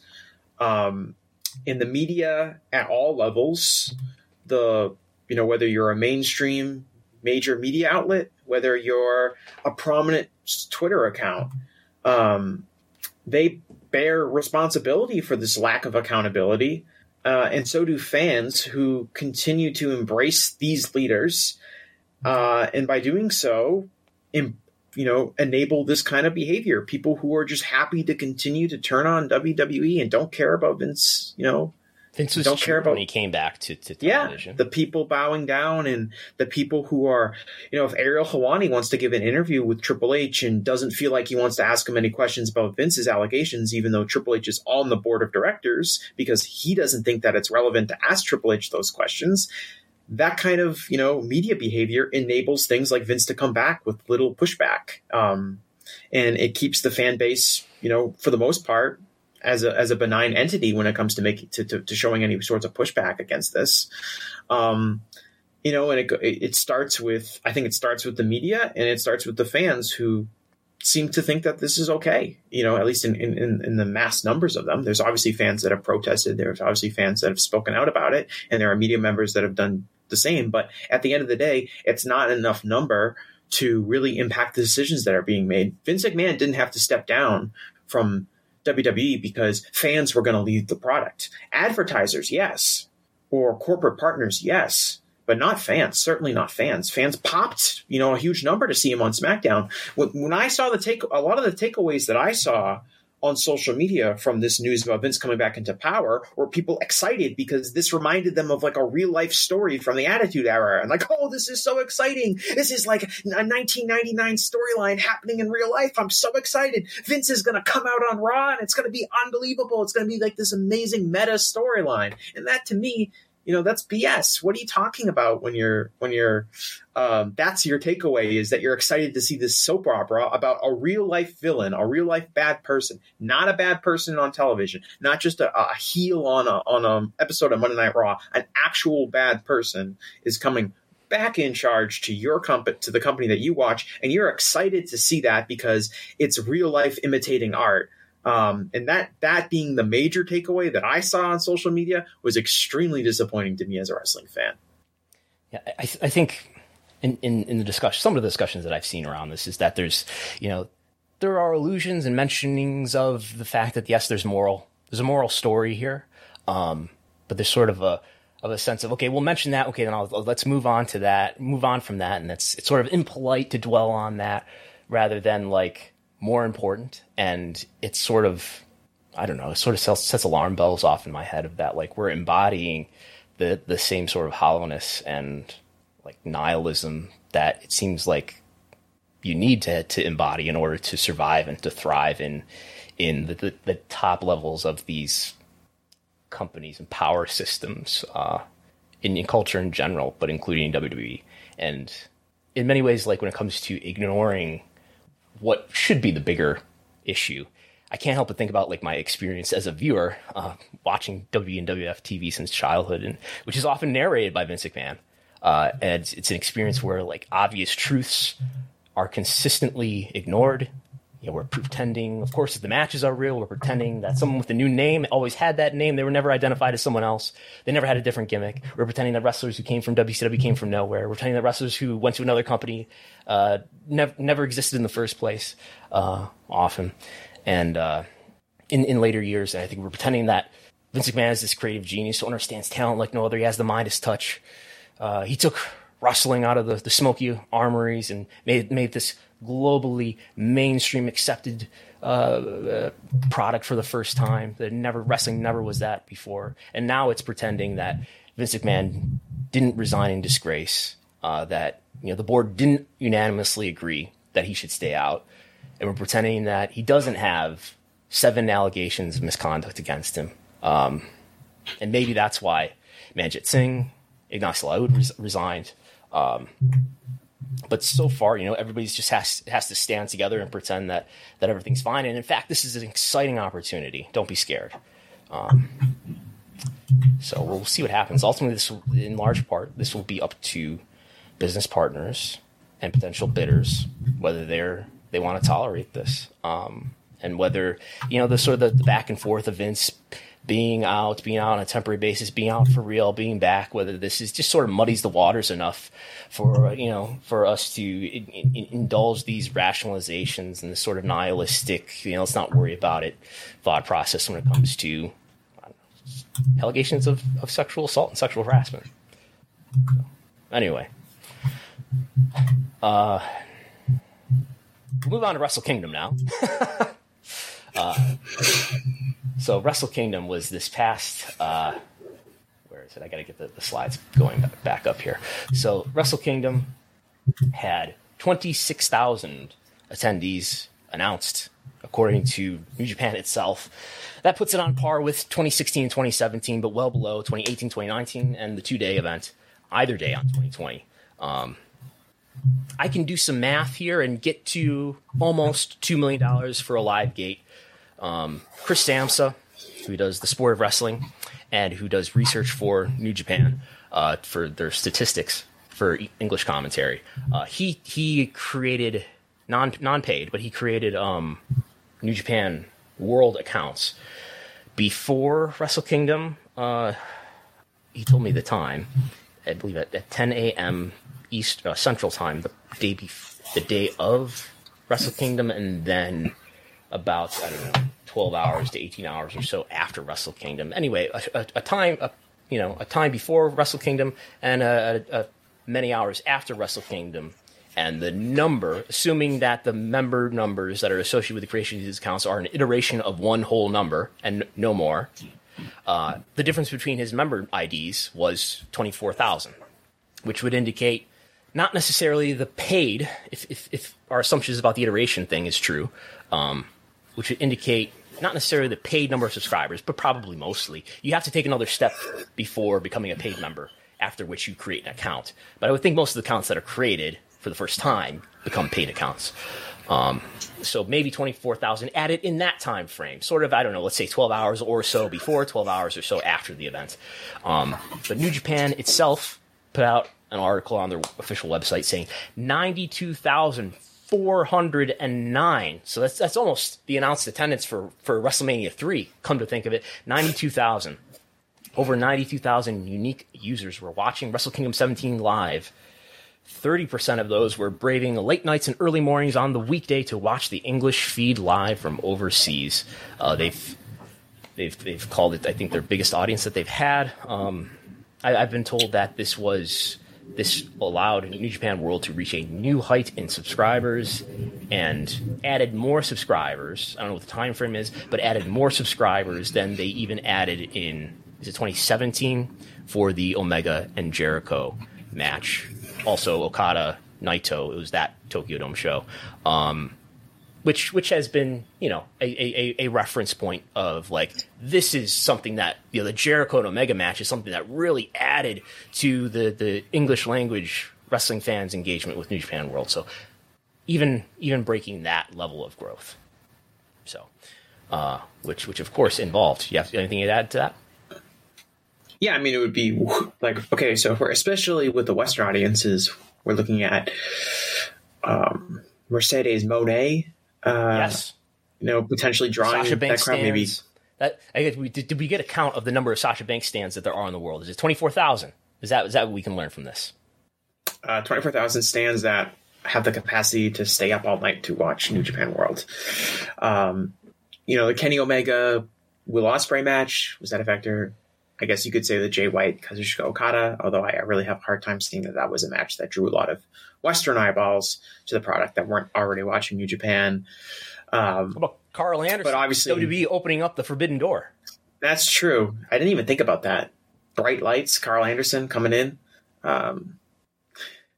Was it Master Wato wrestling in the for the IWGP Junior Heavyweight Champion? Was that really the business? It's hard to unpack who's a draw. I wouldn't rule out Master Wato. Tatsumi Fujinami wrestling. Yes, at age 69. He looks great for age 69. I was like, the entire match, which was kind of like a nothing match, but the entire match, I was like, this guy's in incredible physical shape for a wrestler of 69 years old. Like he looks big. Like he looks like he has like the same body as like Nagata does. And Nagata is like 20 years younger than him. And Nagata looks great for his age.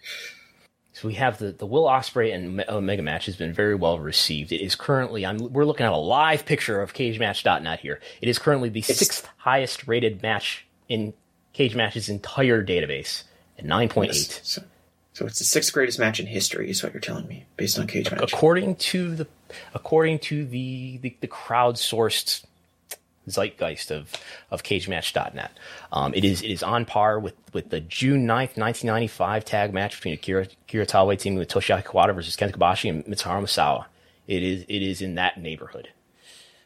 So very, very well received. And we're now, I guess 4 days afterward, and I think it has moderated somewhat. I think it was up there at number 3 or so earlier, but that seems to be where it's staying for now. These numbers, of course, will change as time goes on.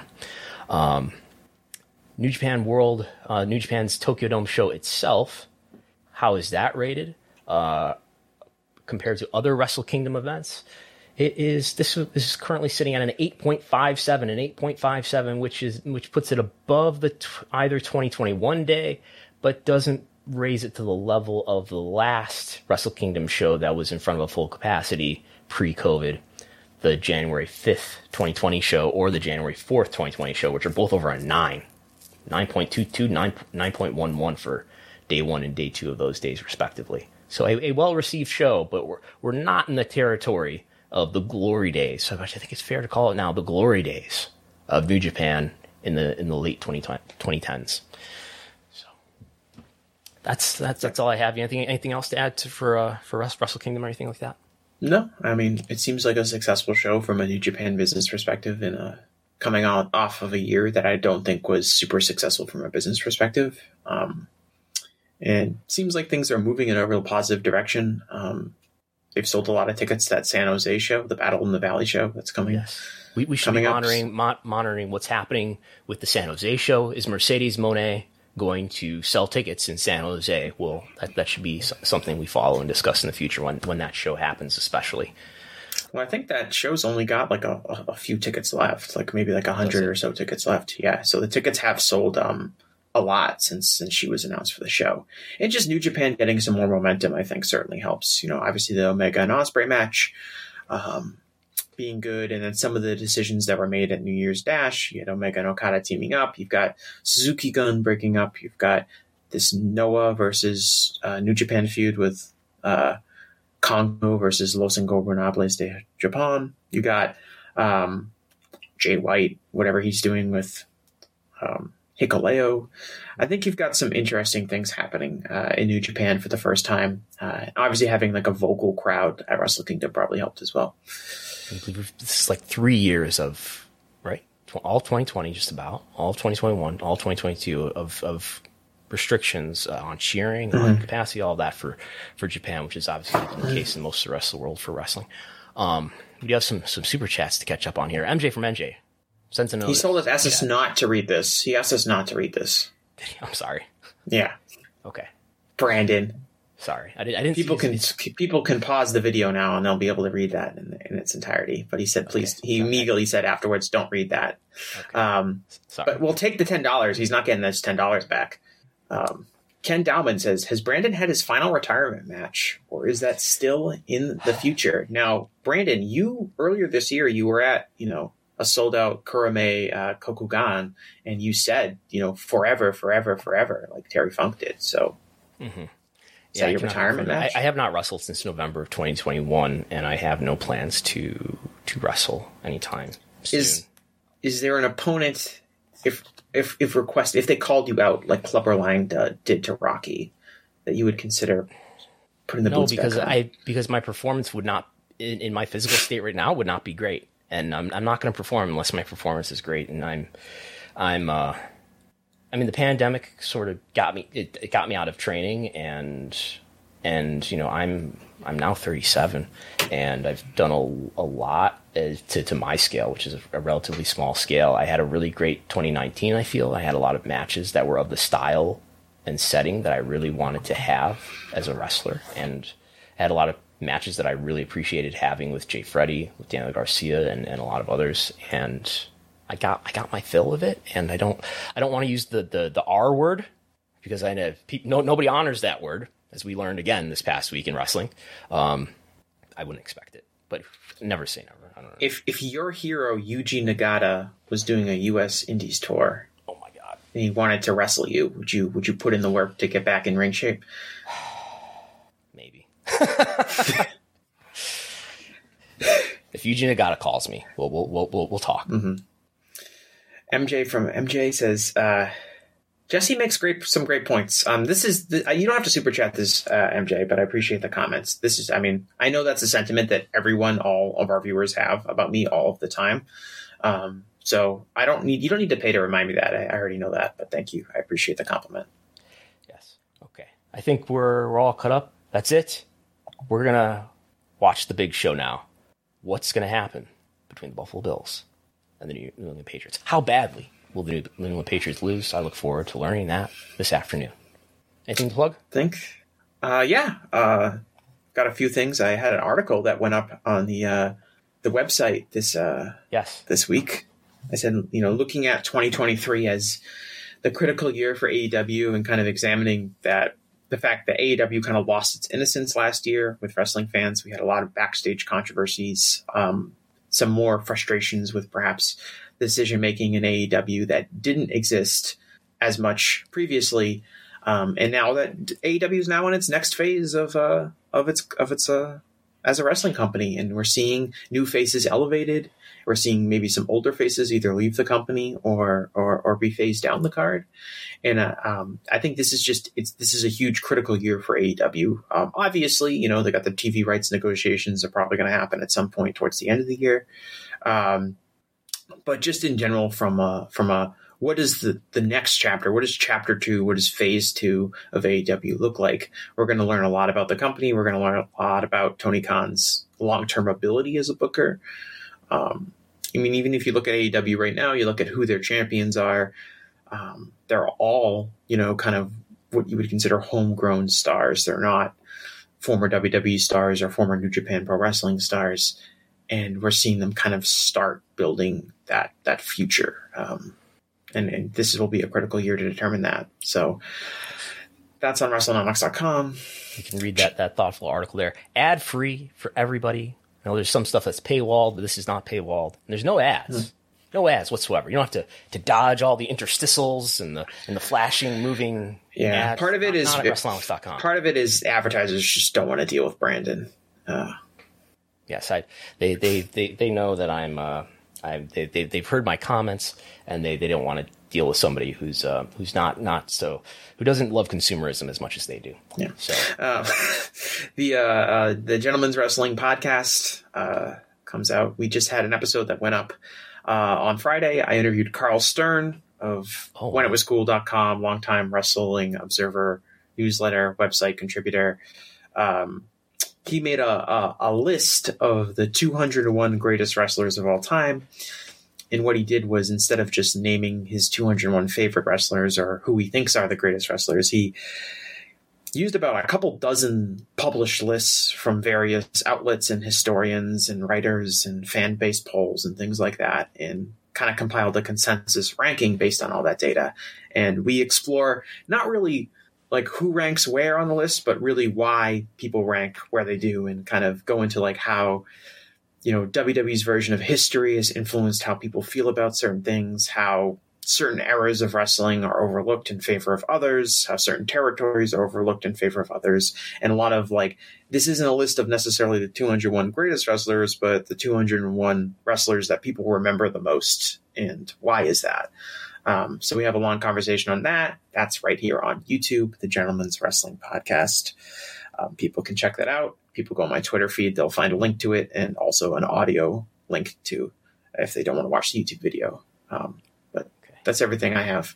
We have one more super chat from Delmar, who asks, WoW doing better than Impact in TV ratings? We're not doing better than Impact in TV ratings, are we? I appreciate the surprise in saying, wow, doing better than Impact in TV ratings, but we are not doing better than Impact in TV ratings. Women of Wrestling, WoW, is the power of syndication and the relative lack of distribution, lack of reach that Impact has on Access TV. Access TV is about 40 million homes or so, maybe less now, as TV subscriptions in general decline, but they're in about 40 million homes.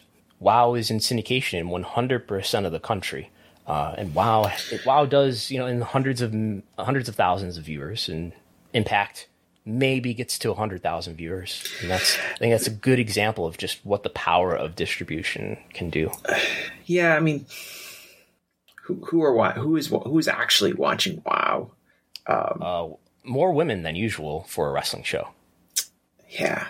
I feel like most of the viewers have to be like the one TV that's on in like a Chinese food restaurant or a pizza place that only gets a few channels and is on 24/7, and no one actually watches what's on it. That's what I feel like is broadcasting WoW. Like we should have an update. We should have an update for subscribers on another episode of Women of Wrestling soon. It's averaging through December 28th. It's averaging 265,000 viewers. And I think it's important to look at an average when we sort of assess this, because a lower viewership show tends to be volatile. But it is averaging 49% within the demo, which is the only data that I have that breaks down how many women are watching. 49% women within the demo are watching, which is nearly half, and that's substantially more than any other WWE, AEW, Impact, New Japan wrestling show. SmackDown, I think, is the most female, with that about 44%, I think. And that is more than, Women of Wrestling is doing more, which we're SmackDown. Yeah, 38, 41, 43% is what SmackDown does as the leader besides WoW. So, and I don't think that's a coincidence that it's doing more female viewers. So, okay, that's all. You can subscribe to WrestleNomics on Patreon, patreon.com/WrestleNomics, or you can go to WrestleNomics.com/subscribe. It takes you to the same place. You can get the TV ratings reports I put out nearly every day. You get the access to the quarter-hour reports that come out for AEW, WWE, weekly TV shows. You get access to the Thursday 30, WrestleNomics 30, whatever we're branding it as these days. You get access to the slides from this program and other stuff, including access to the WrestleNomics viewership spreadsheet, which is what we were just looking at for TV ratings. So thanks everybody for your super chats. Thanks for subscribing and supporting WrestleNomics. We'll talk to you on Thursday, most likely, with myself and Chris Gullo. Bye. As humans, we're naturally driven by the search for better. But when it comes to hiring, the best way to search for a candidate isn't to search at all. Don't search, match with Indeed. When I was looking to hire someone, it was so slow and overwhelming. I wish I had used Indeed. If you need to hire, you need Indeed. Indeed is your matching and hiring platform with over 350 million global monthly visitors, according to Indeed data, and a matching engine that helps you find quality candidates fast. Ditch the busy work. Use Indeed for scheduling, screening, and messaging so you can connect with candidates faster. And Indeed doesn't just help you hire faster. 93% of employers agree Indeed delivers the highest quality matches compared to other job sites, according to a recent Indeed survey. And listeners of this show will get a $75 sponsored job credit to get your jobs more visibility at Indeed.com/podcast. That's Indeed.com/podcast. Terms and conditions apply.